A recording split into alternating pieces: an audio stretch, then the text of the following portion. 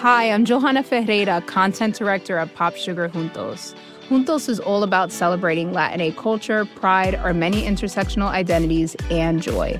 Thanks to support from Prime, there's so much to get into over at Juntos this month. From conversations with the Latinx minds behind our favorite new movies and resurrected TV shows, to thoughtful celebrity commentary and exclusive interviews with some of the biggest Latin music artists today. And it doesn't stop there. Get more of the music, movies, and shopping you love on Prime.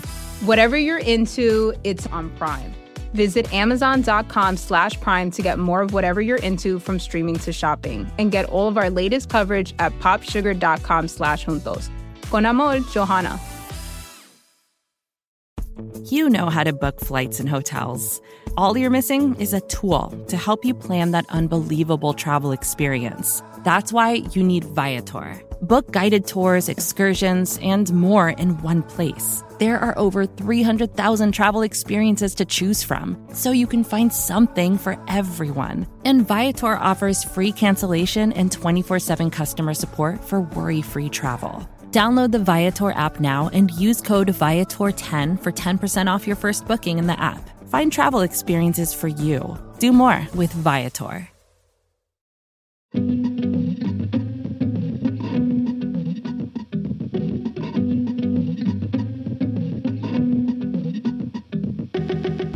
Hello, and welcome to Good One, a podcast about jokes. I'm your host, Jesse David Fox. This is a special episode. It is a big episode.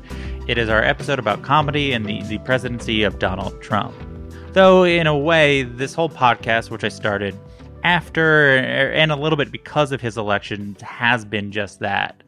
All comedy made during this period is some reflection of dealing with the America he fostered.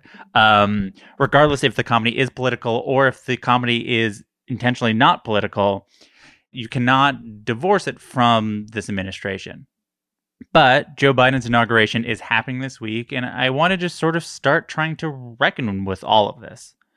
You know, with this episode, more than anything, I wanted to share multiple perspectives. I feel like so often when we talk about political comedy or comedy under Trump, and is Trump good for comedy or bad for comedy, the person focuses on one thing. They'll be like, you know, I don't like this late night host, and that shows why Trump is bad. Or, you know, I don't like Alec Baldwin's impression, and that means it's bad. And I think comedy is just so much more varied than that. The perspectives that comedy can take is just so different. And I felt like I wanted to try to find as many different stories as I could that really captures what this was like for the people who were actually making the comedy.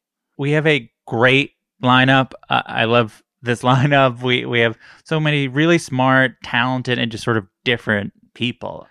Though I should note, all of the conversations were held before the attempted insurrection at the Capitol, which will be clear by the fact that we're not constantly talking about that thing that obviously we'd be talking about if it happened afterwards.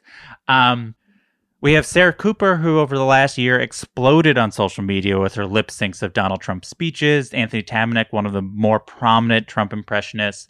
After that, there is Roy Wood Jr., who has been doing comedy under multiple presidents. And then Io Debris, who's only been doing it under this one. But first, Jenny Hagel, writer for Late Night with Seth Meyers and head writer of Peacock's The Amber Ruffin Show. So here is Jenny Hagel. Thank you, Jenny, for joining me. Thank you for having me. It's a pleasure to be here. So the first question I'm asking everybody, and take it however you want to, which is, was Trump good for comedy? Why or why not? And what does good for comedy mean to you? That's a great question. I feel like people have asked that a lot, but I think it's funny that you started by saying take it however I want, because I think different people mean different things when they ask it. Yeah. I think because I'm inside of making comedy, it's hard for me to know from the outside if it was good for the comedy that was produced. Mm-hmm. But what I can say is, like, he wasn't good for the experience of making comedy. Sure. Because I think so much of comedy is based on exaggeration as a comedic device, especially when you're writing about the news. So much of late night writing is looking at what happened in the news and then thinking, okay, how do I exaggerate this for comedic effect? But Trump is very hard to exaggerate because he's at an 11 all the time. Mm-hmm. The thing he does that you read about in the news is already the joke thing you would make up about an incompetent president or a racist person or what it's already so beyond what you could imagine that I often had the experience of reading a headline about him and being like, I don't know how to make comedy about this. And then also there was also the experience of some of the things that he did were just so horrifying that it also felt like I don't know what the comedic into this is. So that I think wasn't good. But I also just think he's objectively not good for humans. Sure, yeah. So I also feel when I hear that question, and you're perfectly right to ask it, but I think when I hear that question, I also just think it's the wrong question because I feel like saying that Trump was so objectively bad for America and for human beings that saying he was good for comedy is like if you had a house fire and all your stuff burned and you were like, well, it was good for decluttering. Yeah. Like, I guess it was, but that's like not the right question to be asking. And was it worth getting there that way? Like, even if I wrote the best joke in the history of jokes because of Trump, I would rather not have had Trump. Yeah. Does that make sense? Like, no, it just, I feel like it wasn't I talked to somebody who was like, will you miss writing about him? And I was like, are you crazy? No, absolutely not. No, I'll be thrilled. Yeah. To back up, do you remember the first Trump joke you wrote, or what was the first Trump joke you remember writing, or the first time you remember having to write a joke about him? So I don't remember the first Trump joke I wrote, but I do remember very clearly. In a way, I think I will always talk about the way my mom talks about hearing that Kennedy was shot. Yeah. I feel like I remember the day I came into work after he was elected and trying to write monologue jokes that day. Writing jokes about him was suddenly a very different exercise. And I remember just like staring at the computer screen and like I work on the monologue team at Late Night with Seth Meyers. And so the way a lot of monologue writing works, at least at our show, is you get what we call setups. You know how like a monologue joke is 2 sentences and the first sentence is true, is like a factual thing from the news, and the second sentence is the punchline. And so we would have a writer's assistant would send us setups every couple hours, and looking at the first set of setups was insane. It was like, Donald Trump was elected president. Donald Trump was elected president yesterday. Donald Trump won the presidency by X number of electoral votes. And then looking at that and trying to turn that into a joke felt crazy. Yeah. And I remember I just would stare we had 3 pages of jokes due at what time that day? Like 1:30 or so, 1 o'clock that day. And I think I turned in like 7 jokes. I couldn't even hit the target because I just didn't know how to turn that into jokes. And I remember that entire week I didn't get a joke on because it was like I just had these shocked feelings and I couldn't make them into jokes. So I just turned in like dud after dud after dud. And finally that Friday, I got 1 joke in the monologue, and it was about a monkey who had a boob job. Like, it wasn't even about the closest I could get was writing a joke that had nothing to do with him. But our head writer, Alex Bays, wrote my favorite joke of that week that I feel like I will always remember. And it was, the joke just literally said, Donald Trump was elected president this week. Blah, blah, blah, something, something, punchline. He literally wrote something like, and then I don't know, blah, blah, blah, something, something, punchline. Because it was like, I feel like none of us knew what to do with this. I just remember eating a lot of snacks and staring at the computer screen for like a week, trying to process it. You know, as I was there, I think exactly 1 week after when I spent a day there. And it was still a feeling of how we're going to do this for more than another 2 days of this. This was before he started becoming president. It was just sort of like how. So I guess to that, since I've not seen you much in the 4 years since, what was it like going in every day to work in the Trump joke mines and feeling like, okay, I know half the setups are going to be whatever he did?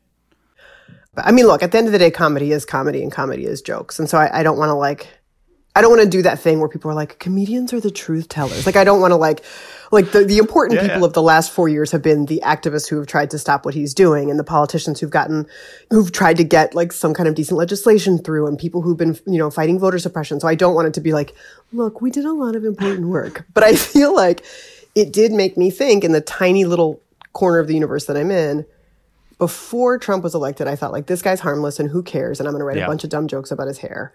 And then after, it made me think, okay, if someone is going to hear this joke, like, what do I want people to think about him? How do I want to frame him for the 2 seconds that I have their attention with a joke? Mm-hmm. It made me think more of like, do I want to talk about him like he's a harmless buffoon? Because I don't think he is. And it made me approach news about him differently, even if it was crazy, even if it was like, oh, his dentures fell out during that speech. Like, okay, but like I kind of made me want to keep my eye on the ball a little more of like, okay, but what is the real takeaway about him today? And I tried to like always do a gut check if I was reading a headline about him of like, okay, how does this news make me feel? Because that's the way in to the joke. Because if I'm feeling this way about certain news, somebody else is feeling that way. I want to know sort of what you learned, part of just what do you learn generally, what do you learn about what you want from the comedy you create, and sort of, and then if you can, then sort of talk about how that transitioned to what you wanted to do with the Amber Ruffin show. Yeah, I feel like what I learned, that's a great question. A couple of the things I learned, I mean, one of them really was like, the best stuff is going to come from your honest reaction to the news. And there is that kind of that writing adage that the specific is universal. And you never think it's going to be true, no matter how many times you hear it, no matter how many times you sit down to write. You think, oh, I need to write a general broad thing that everybody can relate to. And then anytime you write some very specific thing about like a thing your mom said or a detail about your hometown, everybody you know is like, yes, me too. Like somehow the more specific you get, the more it connects with people. And so I feel like I found that over and over again at late night. I would write these things that I thought like, oh, this will appeal to everybody. And they would either not get chosen or they'd get chosen and do fine. And then every once in a while I'd write some weirdo thing from my very specific weirdo point of view, and that would do much better. And so I think after having that experience over and over again, it was so nice then to go to Amber's show. And she's already in such a specific place compared to the rest of the late night landscape, right? Like she's a woman, she's Black, she's so like she's she grew up in Omaha. She's not from like a big city on the coast. She has like a lot of she's like one of 5 children. I don't know many people who are one of 5 children. Yeah. Like she has a lot of very specific points of view. She used to be a gymnastics coach. I don't know if you know that, but she like knows a ton of very specific things about gymnastics scoring.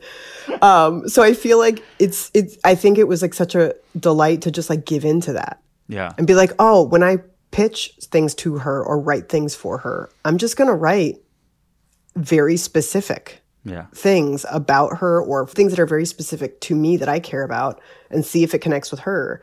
And it felt lovely to give into the specific and not worry at all about this is a general thing that will connect with like the mass of America. Because the mass of America is probably not going to watch the show because nobody knows how to find Peacock. Jesse? No comment. But you know what I mean? Like, I just mean that like it's, you're not going to reach a general, whatever general audience even means. You're not going to reach a general audience. So it just felt like really lovely to be like, let's just write the most specific weird stuff that really honestly tickles us. And that again, over and over, the same thing. I feel like it's like how many times you have to learn the same lesson over and over again. The pieces that connected the most, the couple pieces that went viral were all incredibly specific. Yeah. Excluding things you worked on, was there any specific comedy things that about Trump that you thought really worked that you saw? And if so, why?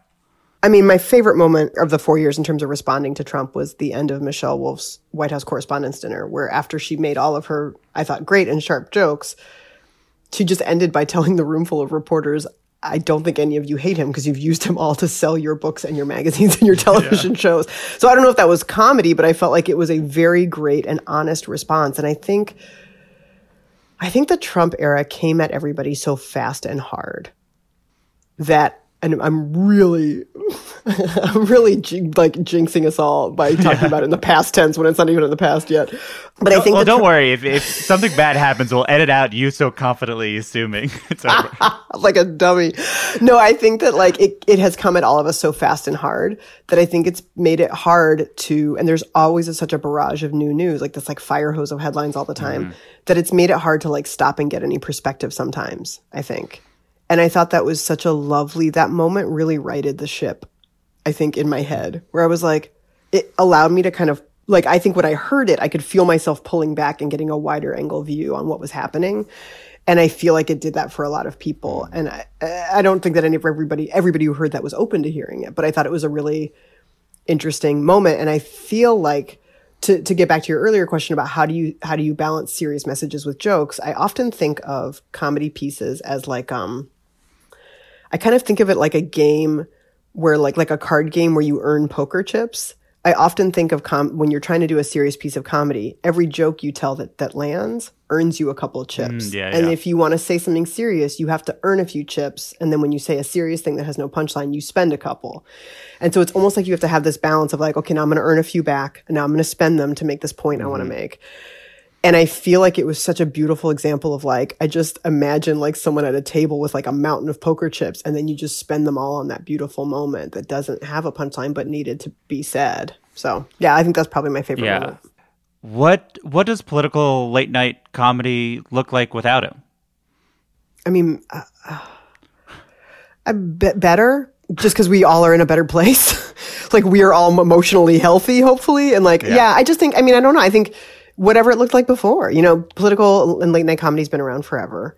It was around way before him. God willing, there will be an after him, and it will be around after him. I think it's always going to reflect where we're at as people. So I think like, man, what a luxury to be able to write jokes about like, remember when we cared what the president like remember when Obama wore a tan suit and dined out on that for a week? What a privilege. So yeah, I mean, again, I think it's kind of like the whole house burning down thing. Like, I hope it looks good, but honestly, I just hope we're all okay. Yeah. Late Night with Seth Meyers airs nightly on NBC.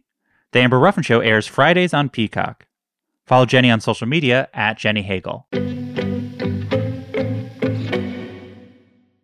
In the spring of 2020, Sarah Cooper was just another stand-up comedian stuck inside because of the pandemic. And after listening to Donald Trump's excuses and misinformation day in and day out, she had an idea to just lip sync them on TikTok.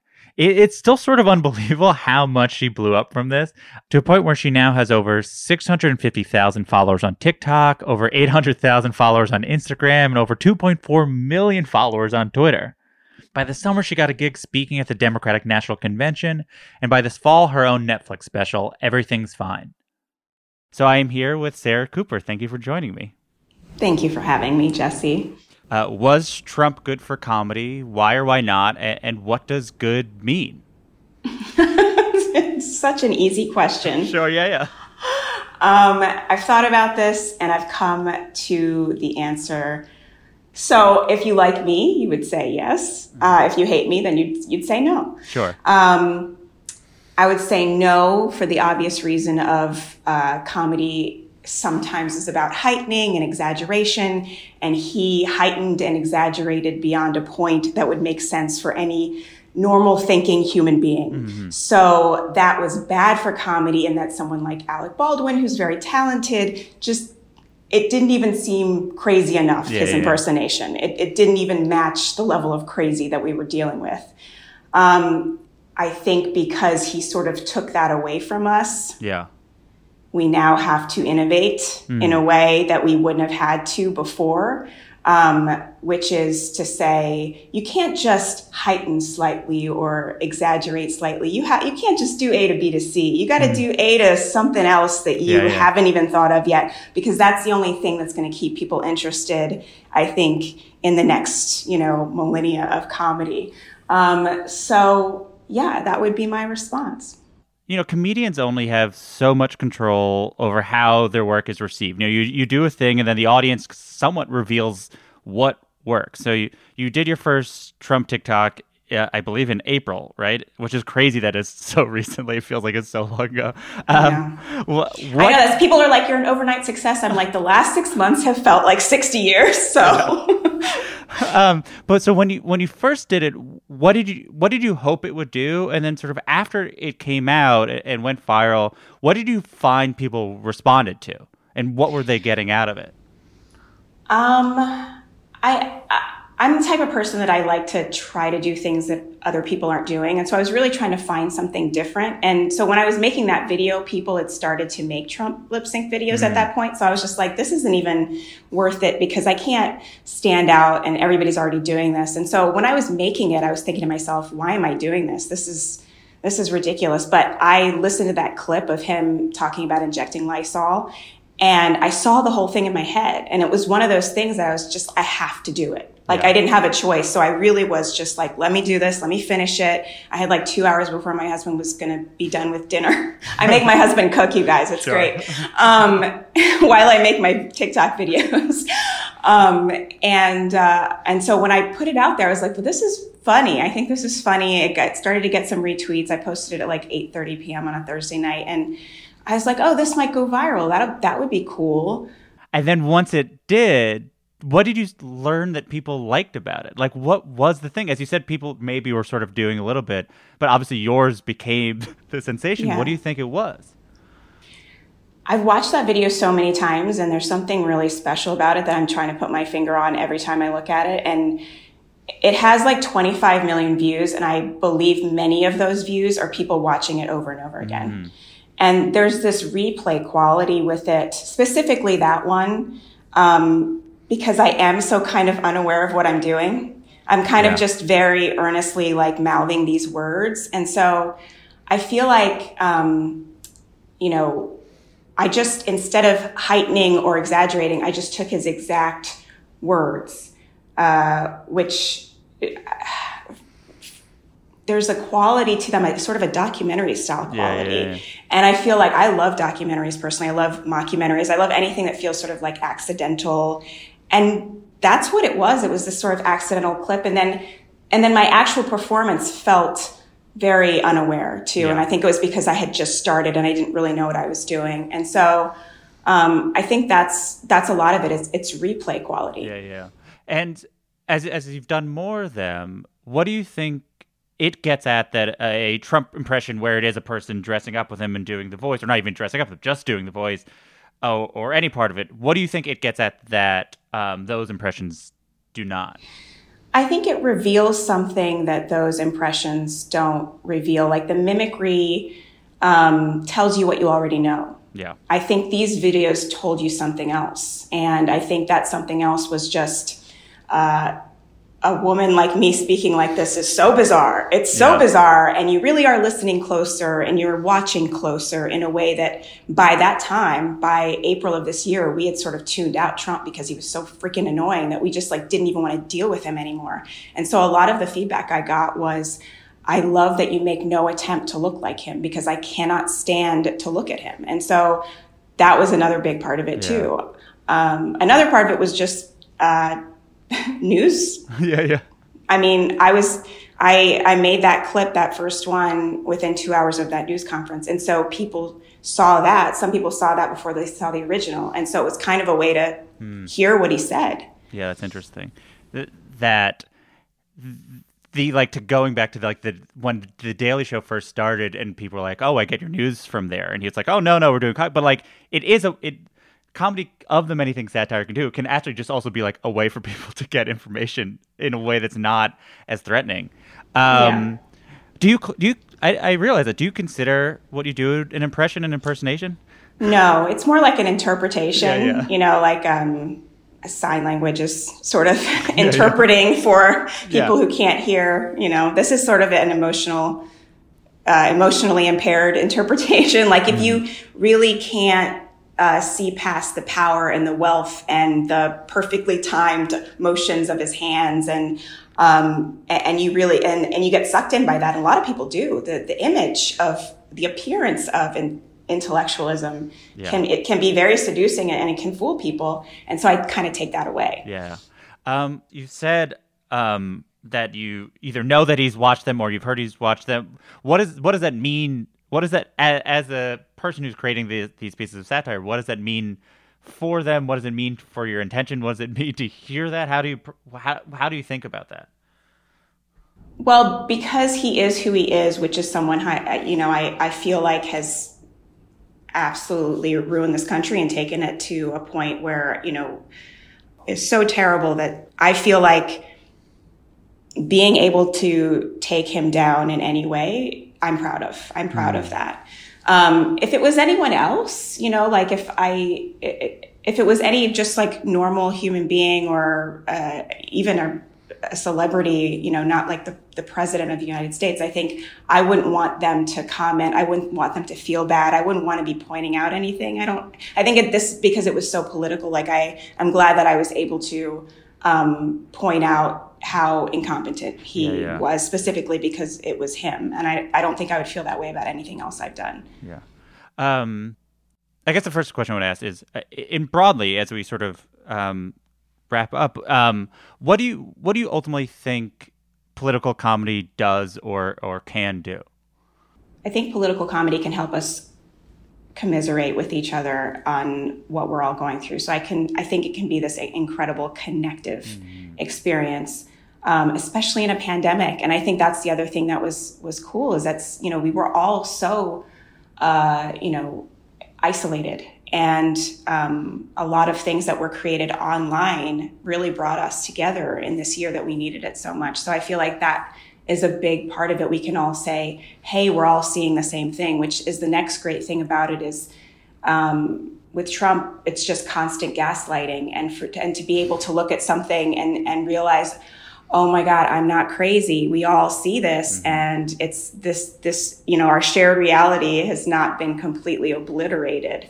And so anything that can kind of like take the mask off and reveal something, I think that's the most amazing thing comedy can do, the laughter and then the revealing. Yeah. Do you think you're done with Trump videos? Yeah, I would like to be. I would like to be done with them because there's so many other things I want to do. I've just been like taking notes and writing and doing all of this stuff for 6 years, 10 years. And I feel like I have the opportunity to do something with those things now. So that's what I would like to do in the future. I can't say never, though, because, he might come, he might write something brilliant and I might just be like, well, I have to perform that. Who knows? Yeah.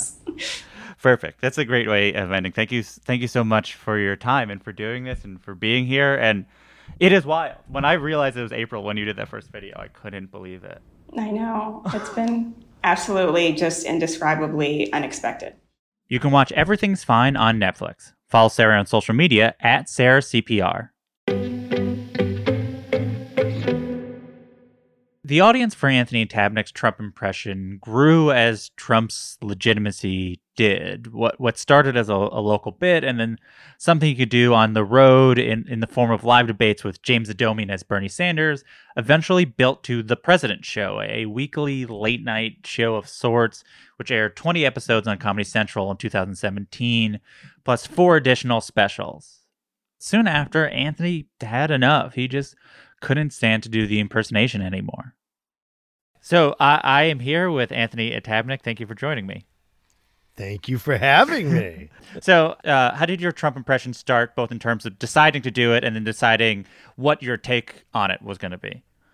Okay, I'll do the short version. The long and the short is I for years at Bright Citizens Brigade, which is an improv sketch theater in New York City, my friend John and I used to do a show called The Tony and Johnny Show, and then John left for California, and I stayed doing the show, and one of the assignments we always had was we have to do the show in a day and then put it up. And so I got very used to doing, like, picking a character and just doing it and, like, buckshotting it. Again, I think that's the second time I used that term.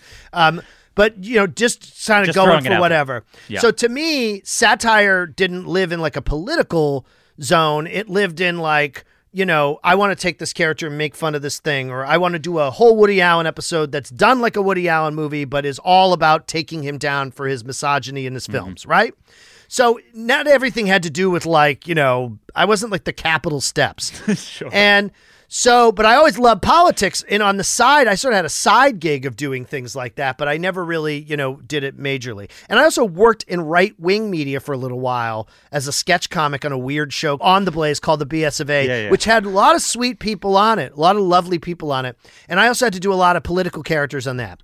So fast forward in August of 2015, Trump had been out for a month or two.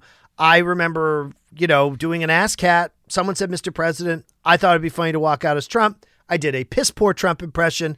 At the end of it, my friend Shannon, who was the artistic director, said, hey, you should do, one of your shows. You should do it with Trump. And I went, yeah, that's a good idea. So I wrote it in a week. I worked it out. And the take I had is the take I basically stuck with, which was, I see Trump as sort of like a bog body version of Frank Sinatra with a personality to match, who's sort of a bad master of ceremonies. Yeah. And just looked at who he was and went, well, and I think he's also an unrepentant, unapologetic, white supremacist, sexist, rapist, racist. So I will just play him as that. Yeah. And then I will just throw the stone down the lane and go, well, if he became president, what would probably happen? And so I just took all those things, made that the first show, and the bedrock of that show lasted all the way to the finale of my series in terms of everything I did in that show, I ultimately mined into my series, and all of it, with the exception of a few things, ended up coming true. And so that was my take on him, was that. Yeah. You mentioned with the President Show how some of the things ended up then coming true, where you did a thing and then a year later, what do you make of that? Well, I guess I could say Jungian synchronicity. So you could look at it and go, I've done a lot of meditation and Jungian therapy and read a lot of Jung and all that. So is there the part of it where like, this is just a dream too? And, this is just a form of playing out a metaphorical existence that we view as concrete because it's the consistent world, not the inconsistent dream world. But that metaphor and metaphor and inference, exist. So if you look at the world that way, then maybe it's easier to sort of say, well, if this is true and this is true and this is true, then this should be the end result. And then if you ballpark it, then likely you'll be correct. I think I just had fortunate synchronicity in the sense that I was able to mine within myself a particular personality and arrogance that lives in me that was so aligned with him that I'll say this. When I decided to do the character, I wanted to make it open source. So I wanted to, in my mind, go, I want to think like him improvisationally. I don't want to have to like come up with bits all the time. So I had to, I don't know how to describe what I did, but I had to, every time I do him, I had to try to bake in auto subroutines of what he would do and how he would think. So when I would do Trump, I would just turn that mind on. And then that mind would just make conclusions like an AI. Yeah. So I guess I just built a really good AI. Yeah. I wanted to ask you about one particular moment on the show that I think of when I look back of the last 4 years as a sort of high mark of Trump impersonating, which is, and really something that revealed something about him that I feel like had not really been said or conveyed, which is the moment I think it might even be in your first episode where you're on the street as Trump, and I believe a truck passes by, and then you sort of like react to seeing a truck, and then you sort of like descend into sort of a stream of consciousness riff of sort of into his psyche, and it just sort of gets really dark. A truck. Oh boy, oh boy. Oh boy, oh boy.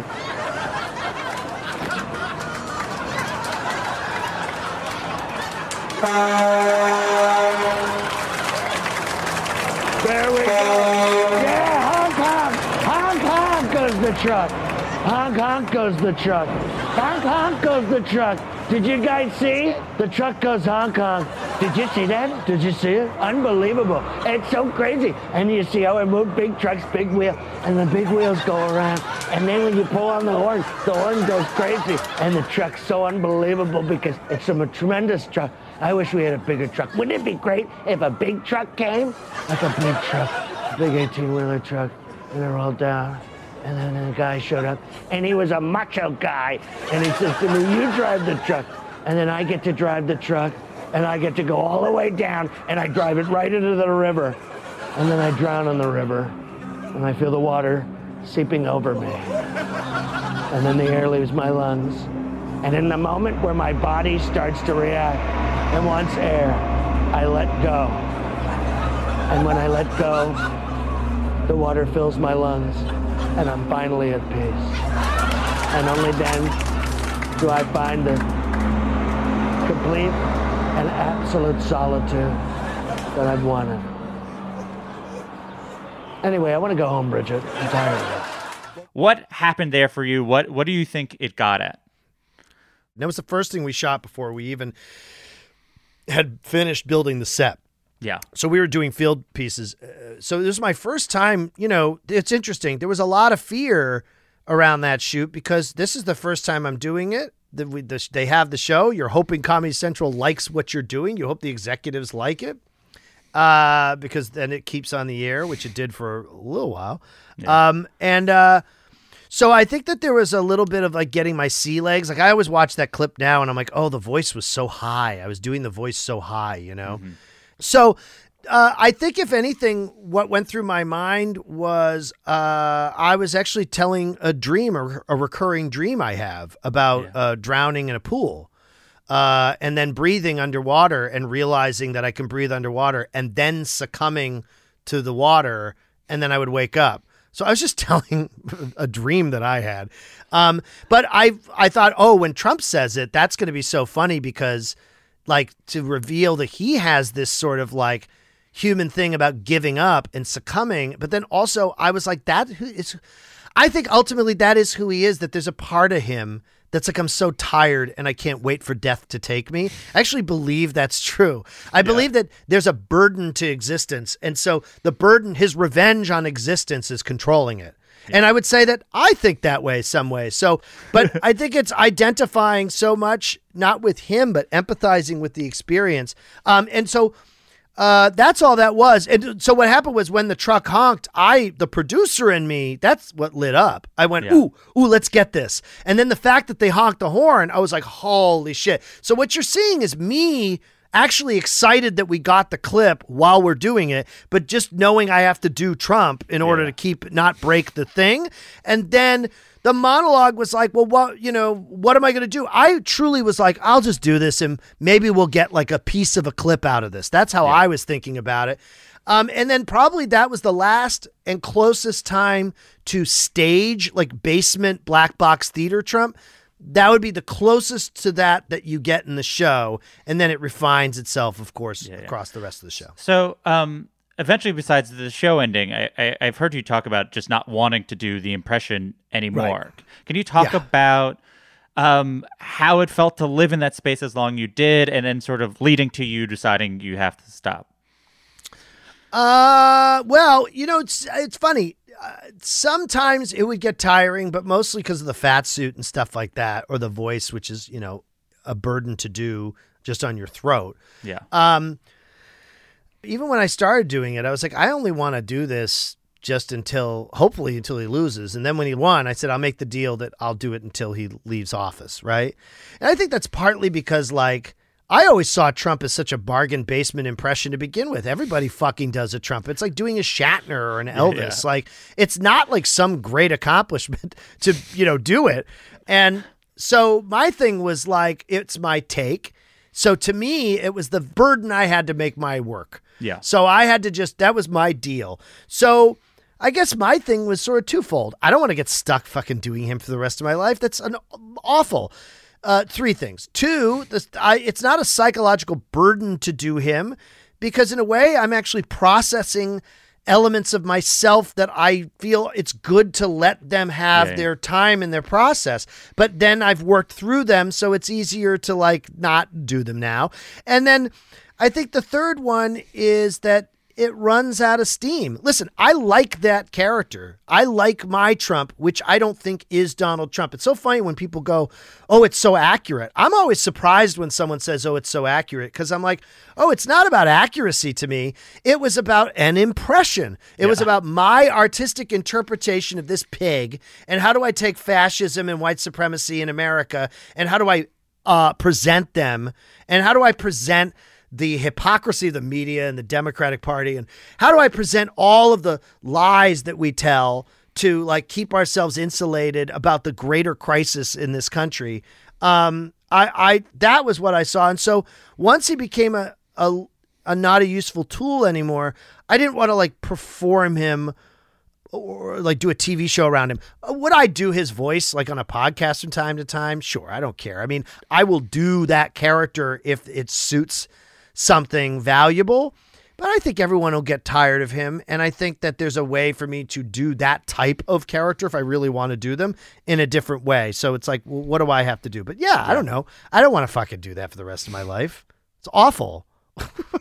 To wrap it up, ultimately, it's good. What do you think, be it what you've learned over the last 4 years or in general, what do you believe comedy satire can do, should do? I think that comedy should be comedy, and there's all kinds of comedy. Yeah. So just like there can be funny, dumb comedy. I mean, listen, Holidate on Netflix, which is that, bad holiday movie with the Emma Roberts. Yeah. That's awful garbage. I loved it. It was just awful shit, and it was garbage, and I loved it. And, and that was great. And then, I love Toast with Matt Berry, and I love What We Do in the Shadows, which I'm in. I love all that stuff. Silly for being silly, funny for being funny. So the future of comedy should be that, right? And then I think the future of political satire and satirical comedy would be, what I hope it is I hope that it's an audience that seeks more than just the big networks' dispensation of the most bargain basement propaganda done through the plight of this rich personality who just can't take what's happening. And it's so gross and stupid, and it's not satire. It is just simply a rich person who's getting hyper emotional like they're at the last day of theater camp, talking about how they just can't take what's happening anymore. And to anyone who's making $12 an hour, trying to risk COVID every day, trying to deliver food to that asshole, of which there are many, they don't give a fuck about your millionaire ass nearly weeping because you're worried Trump's going to stay president. So what I would love is to see a wider berth, and I'd like to see media companies and streaming companies, even though they should pay their actors properly. I would love to see them actually expand the playing field and not be afraid. I mean, the number one thing you hear from executives is, we don't want political. We don't want this, right? And I think that's, I get it. It's tiresome to people, and I don't think it can be everything. But for that space, open it up to, you know what? Where's the people of color? Where's the black satirical political show? Where's the lead all women? Where's the trans comedy show? Where is that happening? I'll produce that. I won't even be in it. I don't even fucking care. I'm just astonished that we are still living in the world, and I am one of them, of boring white men constantly getting to run shows and share their narrow view of political struggle in this country. So that's what I would like to see for comedy and satire, is to expand the field and allow so many people who are out there to be able to have the opportunity to do what seems to come so easily to a lot of boring, spindly white men in their 20s who are a waste of fucking space and haven't had an original idea in a century. Does that make sense? You see how I'm not concerned about working anymore? Yeah, I see that. I think that's a great way to end. Thank you. Yeah. Thank you so much for your time. Jesse, thank you very much. You can listen to Anthony's podcast, Coffee with Tony, wherever you listen to podcasts, or watch it live on Twitch at 12:30 Eastern at twitch.com/shaddyfatty. Follow Anthony on social media at Tony and Tabanek. We'll be right back with more Good One.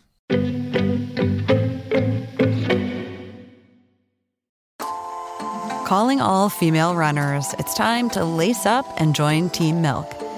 Since the 2022 New York City Marathon, Team Milk has sponsored female marathon runners nationwide, providing support and shining a spotlight on their unique stories, perseverance, and drive to go the distance. Why milk? Dairy milk is an excellent nutritional add for both marathon training and recovery. Milk contains 13 essential nutrients, including high-quality protein, making it a crucial component of a training diet. Plus, it's one of the best beverages for hydration, even better than water. The same electrolytes that are added to many of your favorite sports drinks are found naturally in milk. And in 2024, Team Milk is taking the next step to empower female runners by launching the only women's marathon in the U.S. designed for and by women. Built to be accessible, empowering, and community building, The inaugural Every Woman's Marathon will take place in Savannah, Georgia on November 16, 2024. You can learn more and register for the marathon at everywomansmarathon.com.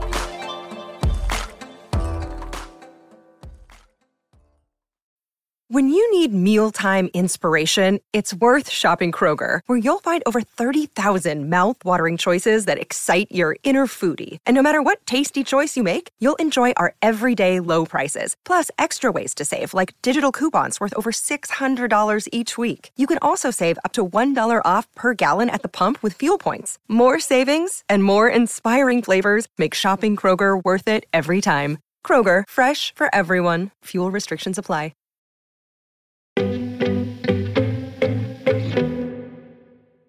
And we're back. There's a reason I always have Roy Wood Jr. on the show to talk about anything. He is the best at it. He is the best at talking about comedy and what it's like to do it there is. And I sort of love it. And anytime I have a chance to have an expert, he is the expert. So considering Roy, who has been a Daily Show correspondent since 2015, started doing stand-up when Bill Clinton was in office, I thought he would have the best perspective on what actually made Trump different.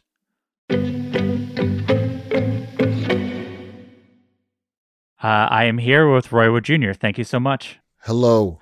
Was Trump good for comedy? Why or why not? And what does good even mean? The broad answer, yes, Trump was good for comedy.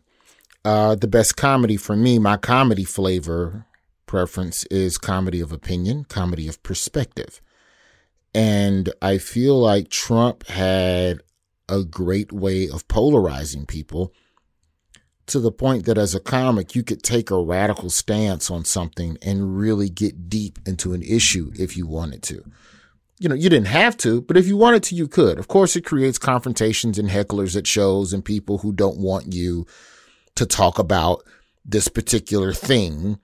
But if you're a comic that likes to live on the edge, or you like your comedy with a little bit of spice, Trump was some motherfucking habanero, fucking ghost pepper to a lot of premises. So you're going to get some jokes with a little bit of spice. So in that regard, I think it was great for opinions because the best comedy is derived from strong opinions and strong perspectives, or attacking those who are entrenched in their opinions and perspectives. And in that regard, I think, Trump created an atmosphere where you could have, comedy with a little more teeth and opinion and perspective, to the point where I feel like specificity becomes the new broad, So I think in the bigger scheme, I think that was good for comedy. Was it sustainable? Is that sustainable? I don't think so, because I think we've probably at this point sliced that pie every which possible way that you can think of. If you start with SNL, having Leslie Jones as Trump, I did that Black Trump rap video, which was before he even won. That was still when he's running. God damn, that was still GOP primaries when we did that video. Trump wasn't even the nominee for the Republican Party yet, let alone the president. So, you've seen the evolution of it. Hell, when fucking Jimmy Fallon's making Trump jokes, that's when the tide is turned. Yeah. Everybody jump on in. The water's fine, It was interesting. I think the point you made is one I have not heard, but it is an interesting one, which is because his stance on issues are sort of removed of sort of the normal political language and are sort of like the most aggressive take on whatever it is. It's not like his take on immigrants is some sort of like nuanced and counter thing. He's just saying like, we don't like immigrants, not even saying we don't like immigrants. Like we don't want Mexicans coming in there, these people. And you're saying that resulted in comedy that also did not have to beat around the bush in terms of like what ultimately we're talking about. We're talking about big picture issues instead of like trying to just respond to small policy plans. Correct. And even within that, I don't think you get something. There's a lot of comedy that is reactive or is representative of the times in which we live. Mm-hmm. And, you know, under Trump, there are a lot of people angry. There are a lot of people that were, you know, frustrated. You know, there were a lot of people that were, you know, looking inward to themselves, you know, to a greater degree in terms of the type of comedian that they wanted to be. And I think that that helped to motivate the style of even comedy specials that we saw, the tone of them. Yes, I think so. I want to talk a little bit more of that point because I think when people think about Trump's impact on comedy, they focus on jokes about Trump. They often focus on like monologue jokes about Trump or whatever. But like, I think what you're saying is correct, which is it seemed like a lot of comedians after he won, even if they're not going to do Trump material for whatever reason, because, you know, everyone's doing it because he's doing a new bad thing every day. So it's hard to know what to focus on, blah, blah, blah. I think it seemed like a lot of comedians took a beat to be like, what am I doing? If I'm going to do this, if my job for a living is going to be comedy, I should at least saying something. And even if it's like, what I'm saying is I want the audience to have fun, at least it's more mission oriented than I feel like they were before. Yeah, I agree with that. I think even in the comics that weren't necessarily political on stage on a regular, you could even see it a little bit in their social media. You know, Jim Gaffigan's probably a great example. Patton Oswalt. Patton is always kind of, I feel like, oscillated between personal stories and personal perspectives on the world. Mm-hmm. But I think even that needle kind of skewed a little bit more towards analyzing the world because it's hard to, you know, ignore what the hell is happening. I haven't done the analysis yet, but I also would love to see a pie chart of opinionated comedians versus the ones that are parents.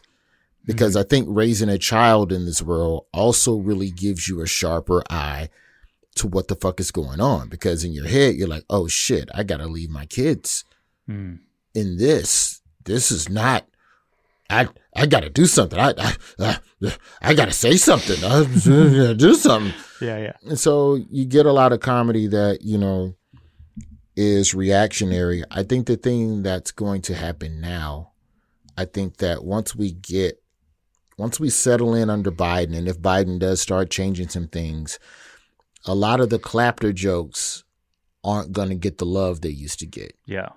You know, just standing on stage and saying the shit that's right without a punchline, that's over with. Like, let's get,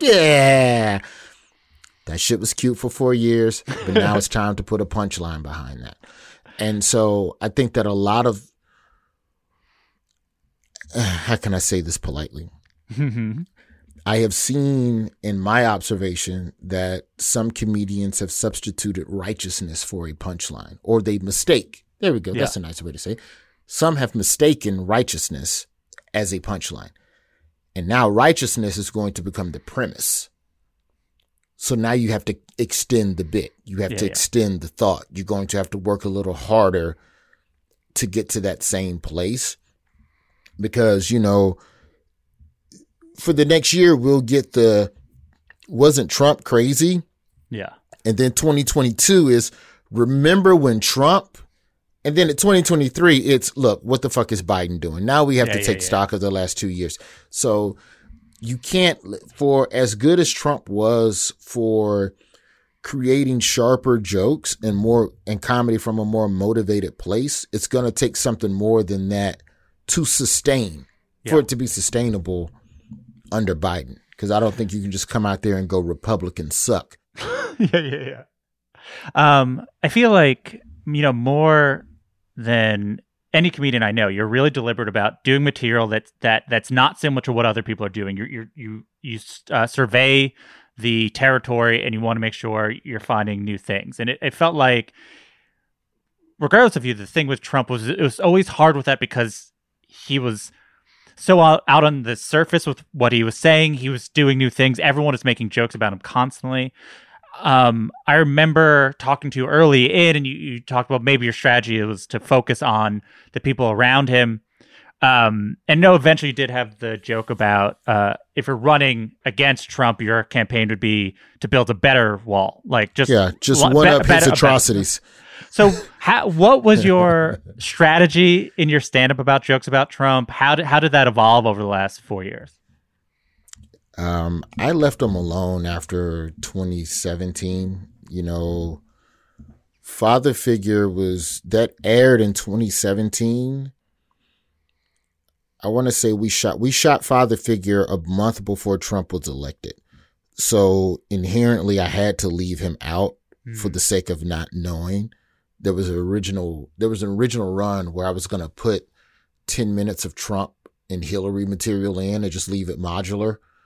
And then in post, keep the bit to make it seem more fresh, which I'm glad I didn't, because by the time my shit aired, it was fucking, it was a month after Trump had been sworn in and he was already wilding out. There are a few comedians that did not make that decision, who released, didn't work out so great for them, in my opinion. But my idea has been, and I kind of stole this from Trevor and The Daily Show over the last 4 years. If you look at the correspondence, if you look at The Daily Show and the correspondent segments, somewhere around 2018, somewhere at the midterms was probably the dividing line, right? After midterms, Trevor tended to carry Trump. Anything Trump, about Trump, addressing Trump, analyzing Trump, what did Trump mean? It's Trevor. That's all Trevor.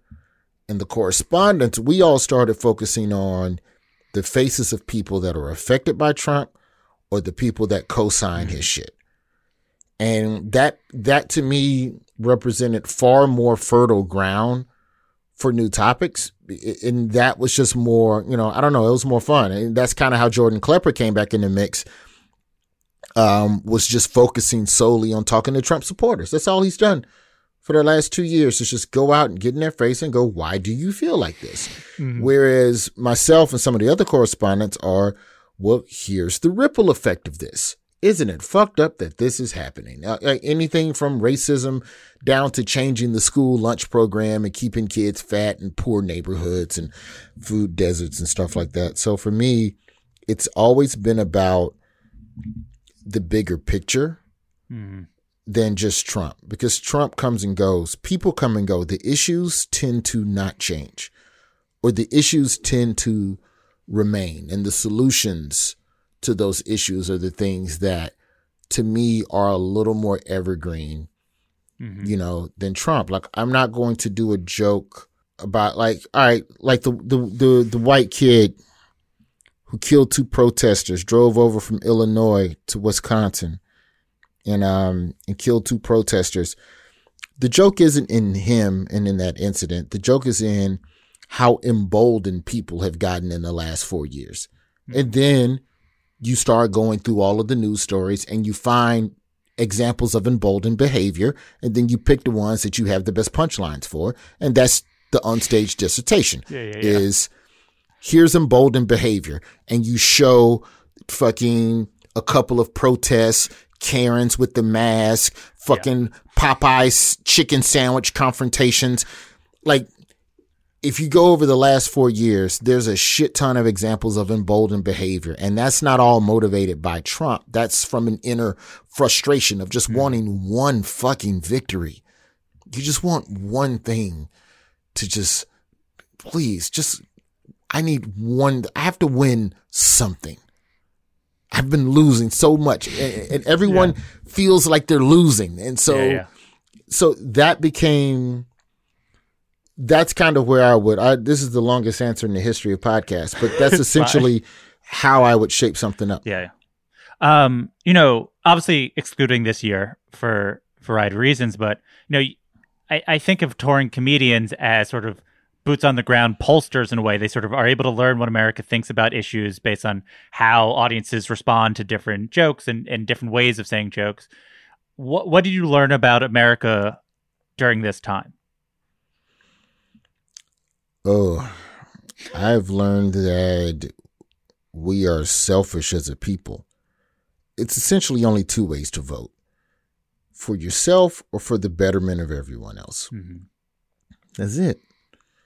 And everybody is, fuck you, pay me. That's where I think we are now.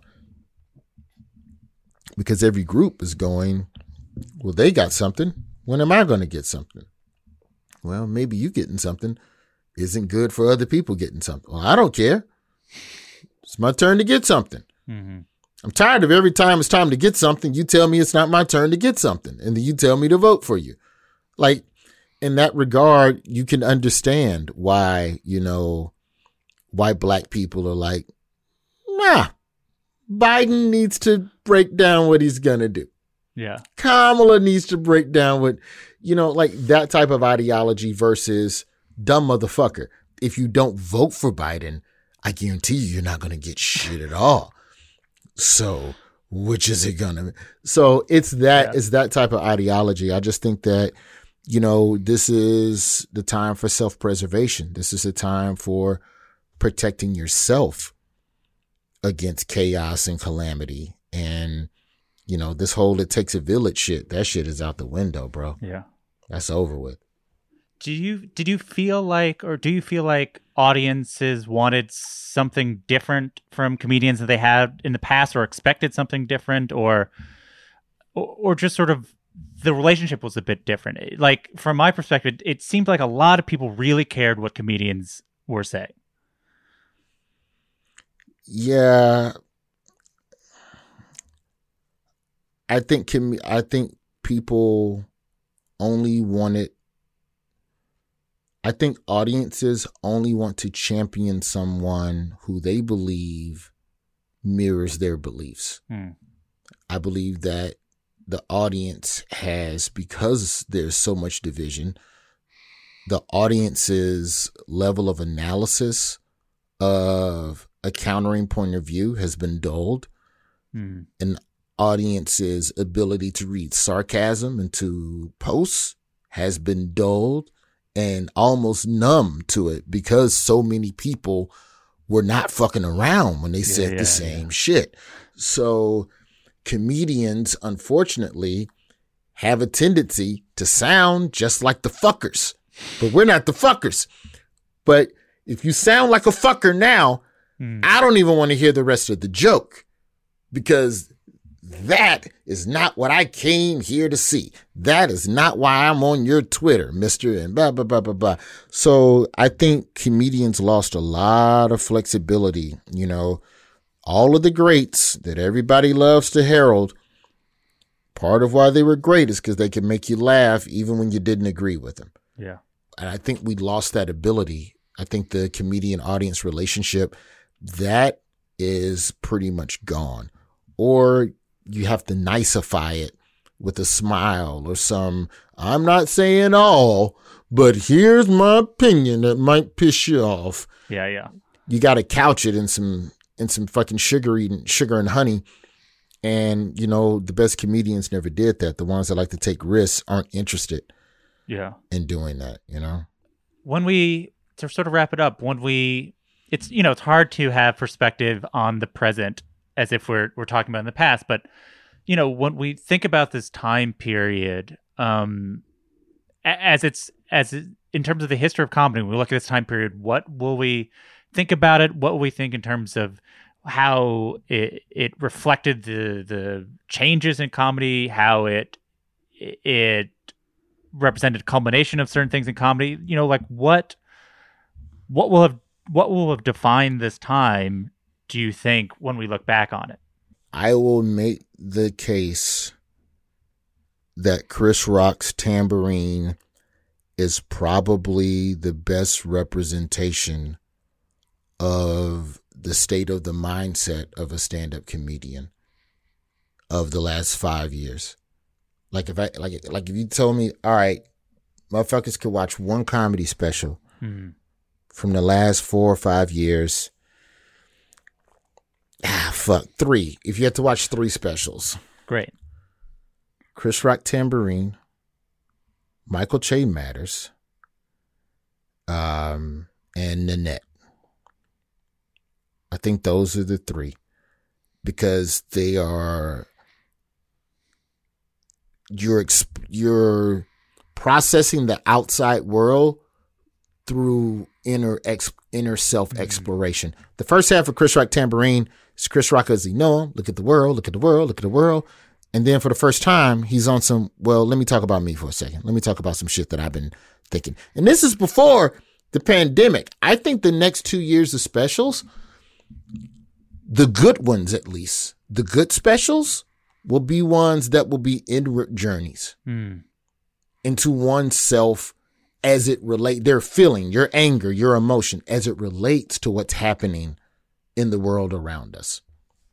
I honestly think, and I really feel like Tamborine just did that the best. It was the perfect balance of the two disciplines of comedy. How do you see the world and how do you see yourself?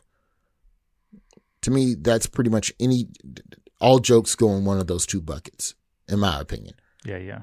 And so I think that's where it's headed. I think that the comedians a lot of us have been on the bench all of 2020.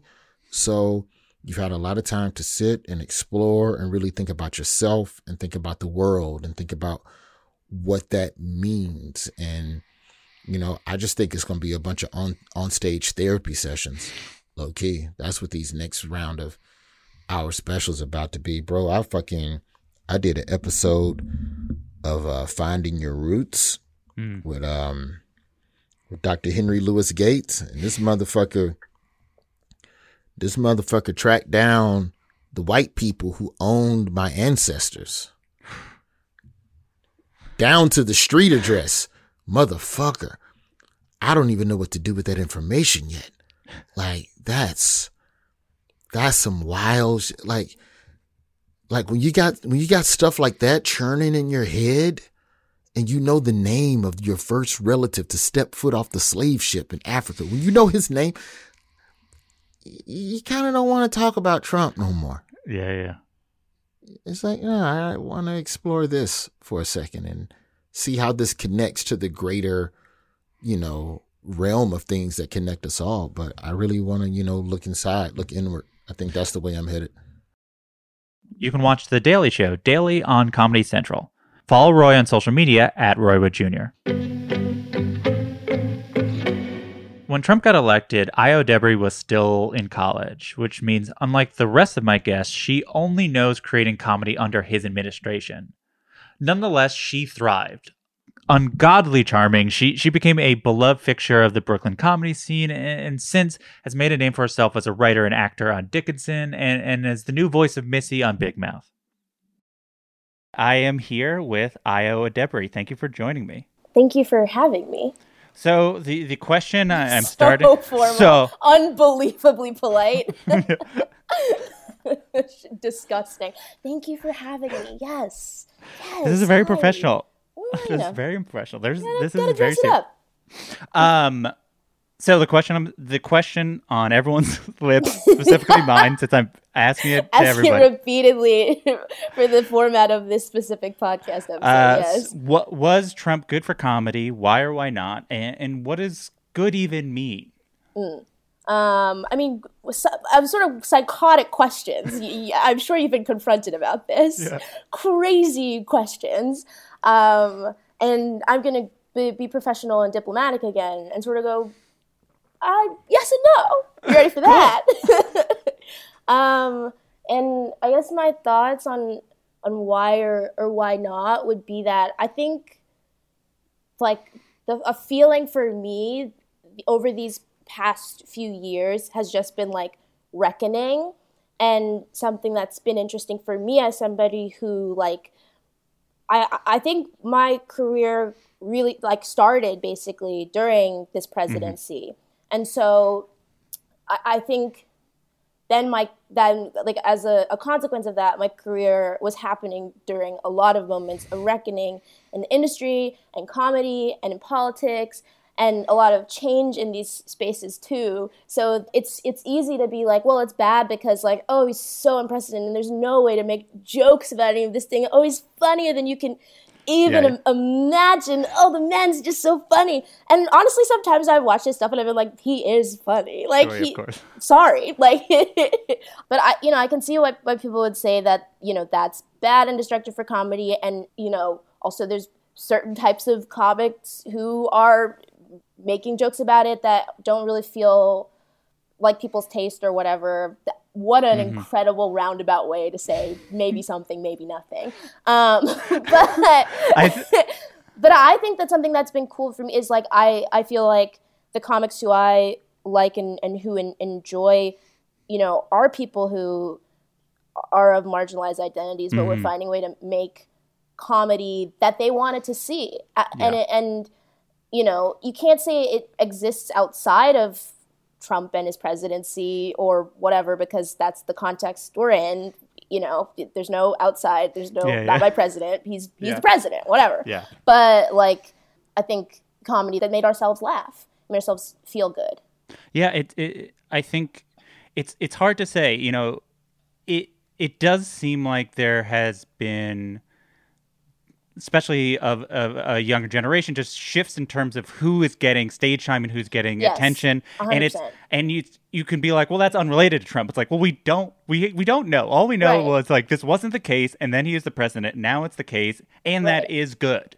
Yeah, there is something maybe connected to about like online presence in comedians, and I think a lot of comics who were able to get, for lack of a better word, clout online because of commenting on things, however, you know, overtly, like from, you know, your Sarah Coopers to like your Jabukis who will like just like quote tweet something and eviscerate you with such a sharp political joke that somehow like also manages to touch on everything that you're experiencing in your real life too. So I think there's different ways of thinking about that, but the rise of that, because it's like everybody was so online for a period of time, like you don't want to like identify as that now, but there was a period of time where you were just like, what is he going to tweet next? And you were online and you were then seeing other funny people. So I want to take a step back just to get the timeline. Before we talk about the comedy you did do, I want to talk about sort of how you got into it. So where were you in your life in June 2015, which was when Donald Trump announced he was running for president, regardless of him running? No, for sure. Well, then I'm thinking, where was I? Yeah. In June 2015, I was definitely still in college, and I was actually, I think maybe I was just finished like studying abroad. Oh, this is horrific, of course. And I was like debating if I should change my major to playwriting from teaching. And I just got into Tisch. Yeah, I like just got in. I like had to apply to change my major, and I think I very much like everybody else was like, huh? Like you know, Mr. Home Alone, like, okay, sure. Because that's kind of, that I think that, like, is honestly my generation's association with him is, like, TV guy, like, Mr. Cameo, like, and not really understanding, like, what he means to people, both positively and negatively. I was just like, okay, this guy, for sure. And then it started ramping up, obviously, and it was like, oh, okay, like, oh, we're doing xenophobia now? That's sort of, that's what's happening now? Okay, cool. And then I remember there was a period where, cause I'm from Boston, and my parents are immigrants, but a lot of the people in our neighborhood are, like, working class, like, immigrants, and then working class, like, Irish people who've been there for forever. And I remember my dad was like, yeah, I stopped talking to, you know, so-and-so's dad. And I was like, that's weird. My dad was like, not really. Sort of doing xenophobia. Were you thinking comedy at that time? At that time, I was doing improv with friends from college. Stream that on Netflix. Friends from college who were mostly at Tisch, and I was kind of like one of the few who wasn't, because I was like, my dad drives an Uber. Like, I don't have money to do this. But as I started doing more improv and throwback UCB, DCM, I started meeting Black people, and specifically like Black women who had careers in this and were able to make a living. shout out Keisha Zoller of Astronomy Club and Monique Moses of Astronomy Club, who literally were like, yeah, you can do this. This can be like a job. And so I thought that I was going to be like maybe teaching during the day and then like doing improv nights, weekends. That was kind of like my big dream. When you eventually started performing solo, like sort of when you were like, I'm going to be a comedian, you know, when comedians start out, they try different things. How did your politics or sort of your awareness of politics weave into what you tried or didn't try, or what you wanted to do or you landed on trying to do? I think, I mean, like a lot of early comics, at least for myself, a lot of my jokes were just some like related to identity politics somehow, because that's just, I think I had to think about like, what is the self? What is myself? You know, what are the categories what I experience? And so I think there definitely were a lot of jokes about like being a woman, being black, being a black woman. And then the more that I started performing solo and also like meeting people who were doing shows in like in Brooklyn in the alt scenes, you know, meeting Mitra Juhari and Patty Harrison and Kat Cohen and you know, other people in those spaces, and seeing like, okay, there's different ways that I can explore these things. I think I started to, I at least tried to get away from that, or at least like approach it in a way that felt more authentic and not like, oh, I'm a black woman on stage and you know my politics, so let me explain them. Here's a joke. Even like I rewatched, because I'm addicted to pain, that my first like Comedy Central like little mini set, and I was like, oh, like so like I just wanted to like die. Like there's just like certain jokes where I'm like, I don't tell this joke anymore, because it feels like it's me trying to like be like, oh, let me address my label before you can get to it in your head. Let me say the joke first before you think of it. I was thinking about how big a deal it was in sort of my lifetime for the Daily Show to sort of, well, the transition to the Jon Stewart Daily Show, and how everyone's like, there are these people who are getting their news from the Daily Show, and I was like, and then Jon Stewart's like, no one's getting their news, and I'm like, I'm a teenager, I'm definitely getting my news from the Daily Show, and I wonder about comedians like yourself who grew up where like that was fact, where it's just sort of like comedians telling you the news is like completely normal. It's hard to live outside yourself because you've only lived your life, but do you have a sense of how that influenced your understanding of like what comedy was? Yeah, I mean, I think first, like, I 100% was one of those people where I was getting my news from The Daily Show. I 100% was. The regular news was boring. That's from my parents. Like, my news is from The Daily Show. I would record it on the DVR and, you know, watch it, like, at night or in the morning. And, yeah, it just felt like this thesis statement kind of, like... was becoming more true, which is like the job of the comedian is to not only be the philosopher, but the truth teller. And you as a comedian have power politically. There's like specific photo shoots that come to mind. Yeah. You know, Jon Stewart with like his hand on a globe, and like Tina Fey and Amy Poehler like writing on a map. Yeah. You know, and you're like, this is the comedian's job. Like, you know, you are called to tell the truth and to you know, be powerful and all of that. And I think that there is a part of it that is true and a little bit odd, I think. But then also it's like a part of the job is also being like stupid. Yeah. You know, it's like getting to be like dumb. A huge part of my like growing up, both as myself and as a comedian, like that was the feeling. Yes. I think not just like the comedians whose job it was to write jokes every day about Trump, like the people who worked at late night shows. Yeah, I worked on a late night show. Which you did, right? Yes. Your first job. Yeah. I guess so then you graduate and your first job is continuing that. You're like, this is comedy, and then you work at a show that I believe a lot of people on staff worked at versions of Daily Shows. and then would go on to work on other late night stuff too. Yeah.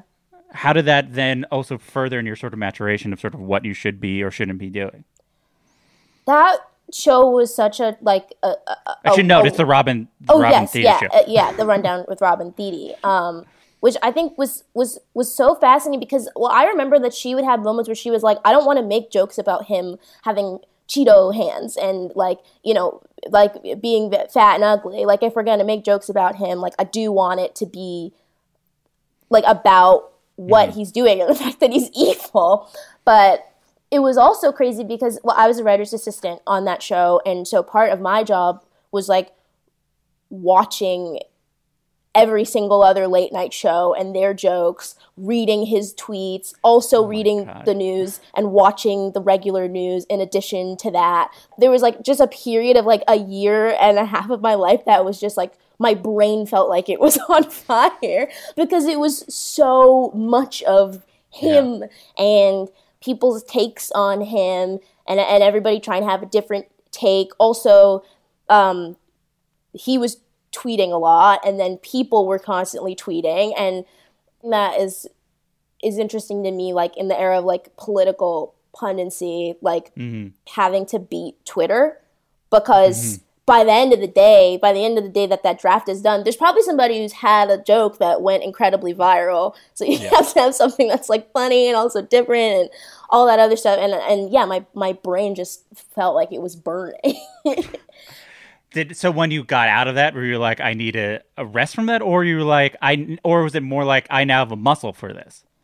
I think it was a little bit of both. I was like, I do have a muscle for this. And I think it is important to say things about what's going on politically, obviously, but I think I want to do it differently. And I also definitely was like, I think I want a late night break because that's a hard arena to be in.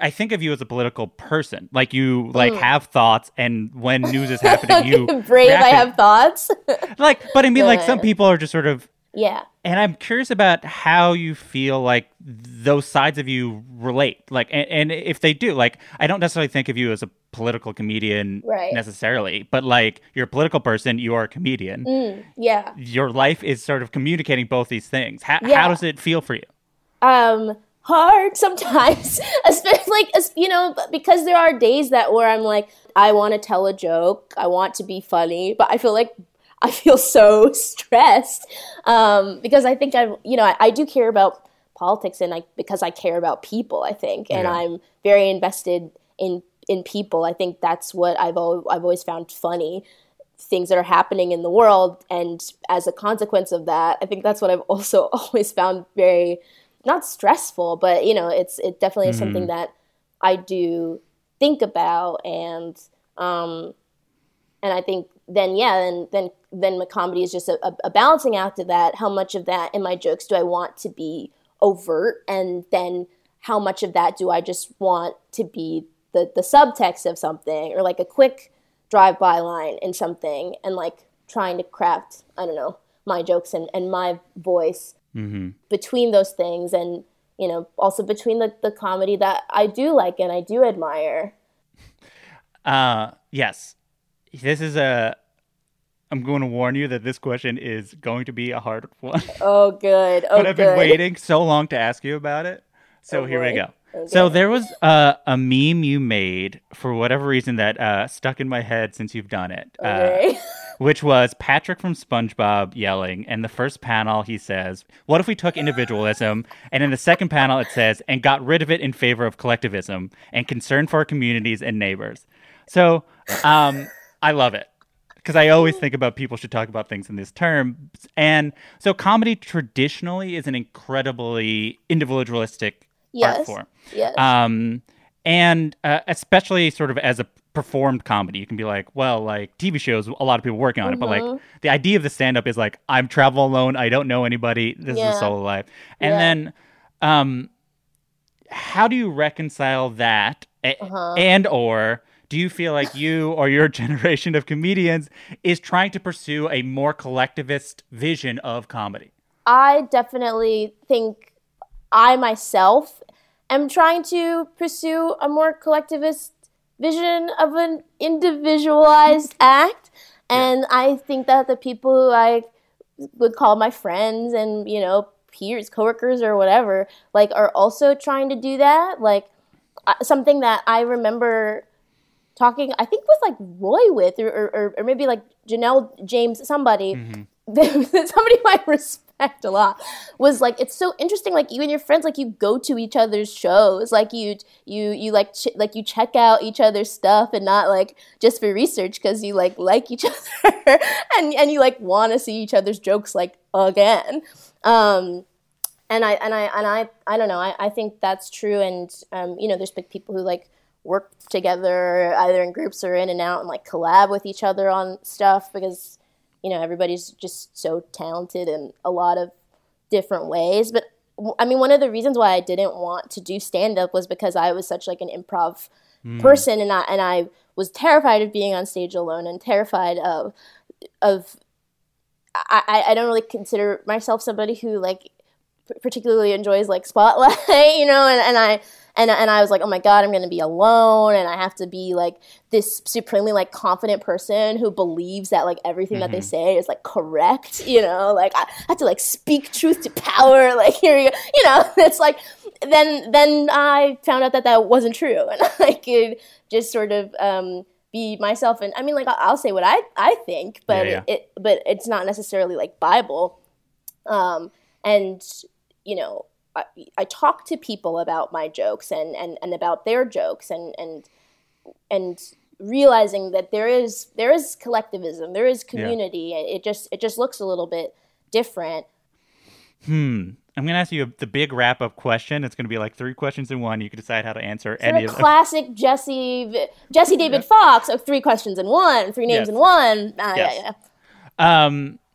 We are now here, but hypothetically in the future, we'll be in the future, and we'll look back at this period as the past.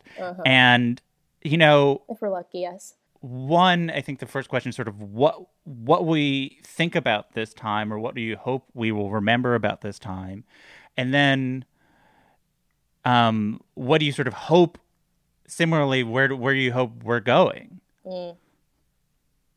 Like for society, for comedy? Comedy. I don't care about society. Yeah, fuck society. No, I care about comedy as it relates to society. What if I was like, actually it doesn't? So edgy. So cool. I think when we look back at this time, it will be, I think, a lot of reckoning and upheaval, to be honest. We've seen so much craziness happen that like anything, like obviously anything is possible. Like literally, like obviously anything is possible. Like nothing is real. Like nothing is real, so you can do anything. We can literally do anything we want, and we can find audiences that will relate to what we're thinking. They are there. Yeah. Like however big, however small, like it's been proven that they're there. You know, like I think, you know, I don't know, I think about like 85 South show, which I think a lot of media publications don't really cover very much, but is like, that's like the biggest comedy experience, I think, to like Black people in the US right now. And so, you know, there are audiences, and they're there. Stream Big Mouth on Netflix and Dickinson on Apple TV+. You can listen to IO's podcast Iconography wherever you listen to podcasts. Follow IO on social media at IODebris. And that's it for another episode of Good One. Good One is produced by myself, Jelani Carter, Hannah Rosen, and Camila Salazar. Gautam Srikishan did our theme song. Write a review and rate the show on Apple Podcasts. 5 stars, please. Email any comments, questions, or laughing around suggestions to goodonepodcast@gmail.com or tweet at us at goodonepodcast. I'm Jesse David Fox, and you can follow me at Jesse David Fox. Good One is a production of Vulture and the Vox Media Podcast Network. We'll be back next week with Jason Wallner. Have a good one.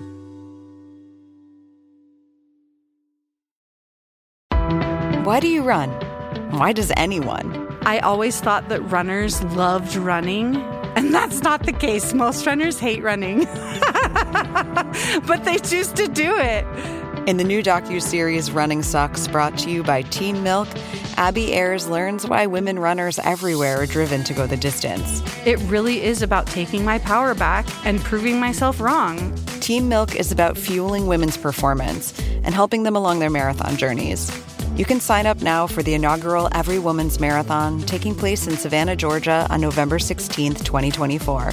Learn more and register at everywomansmarathon.com.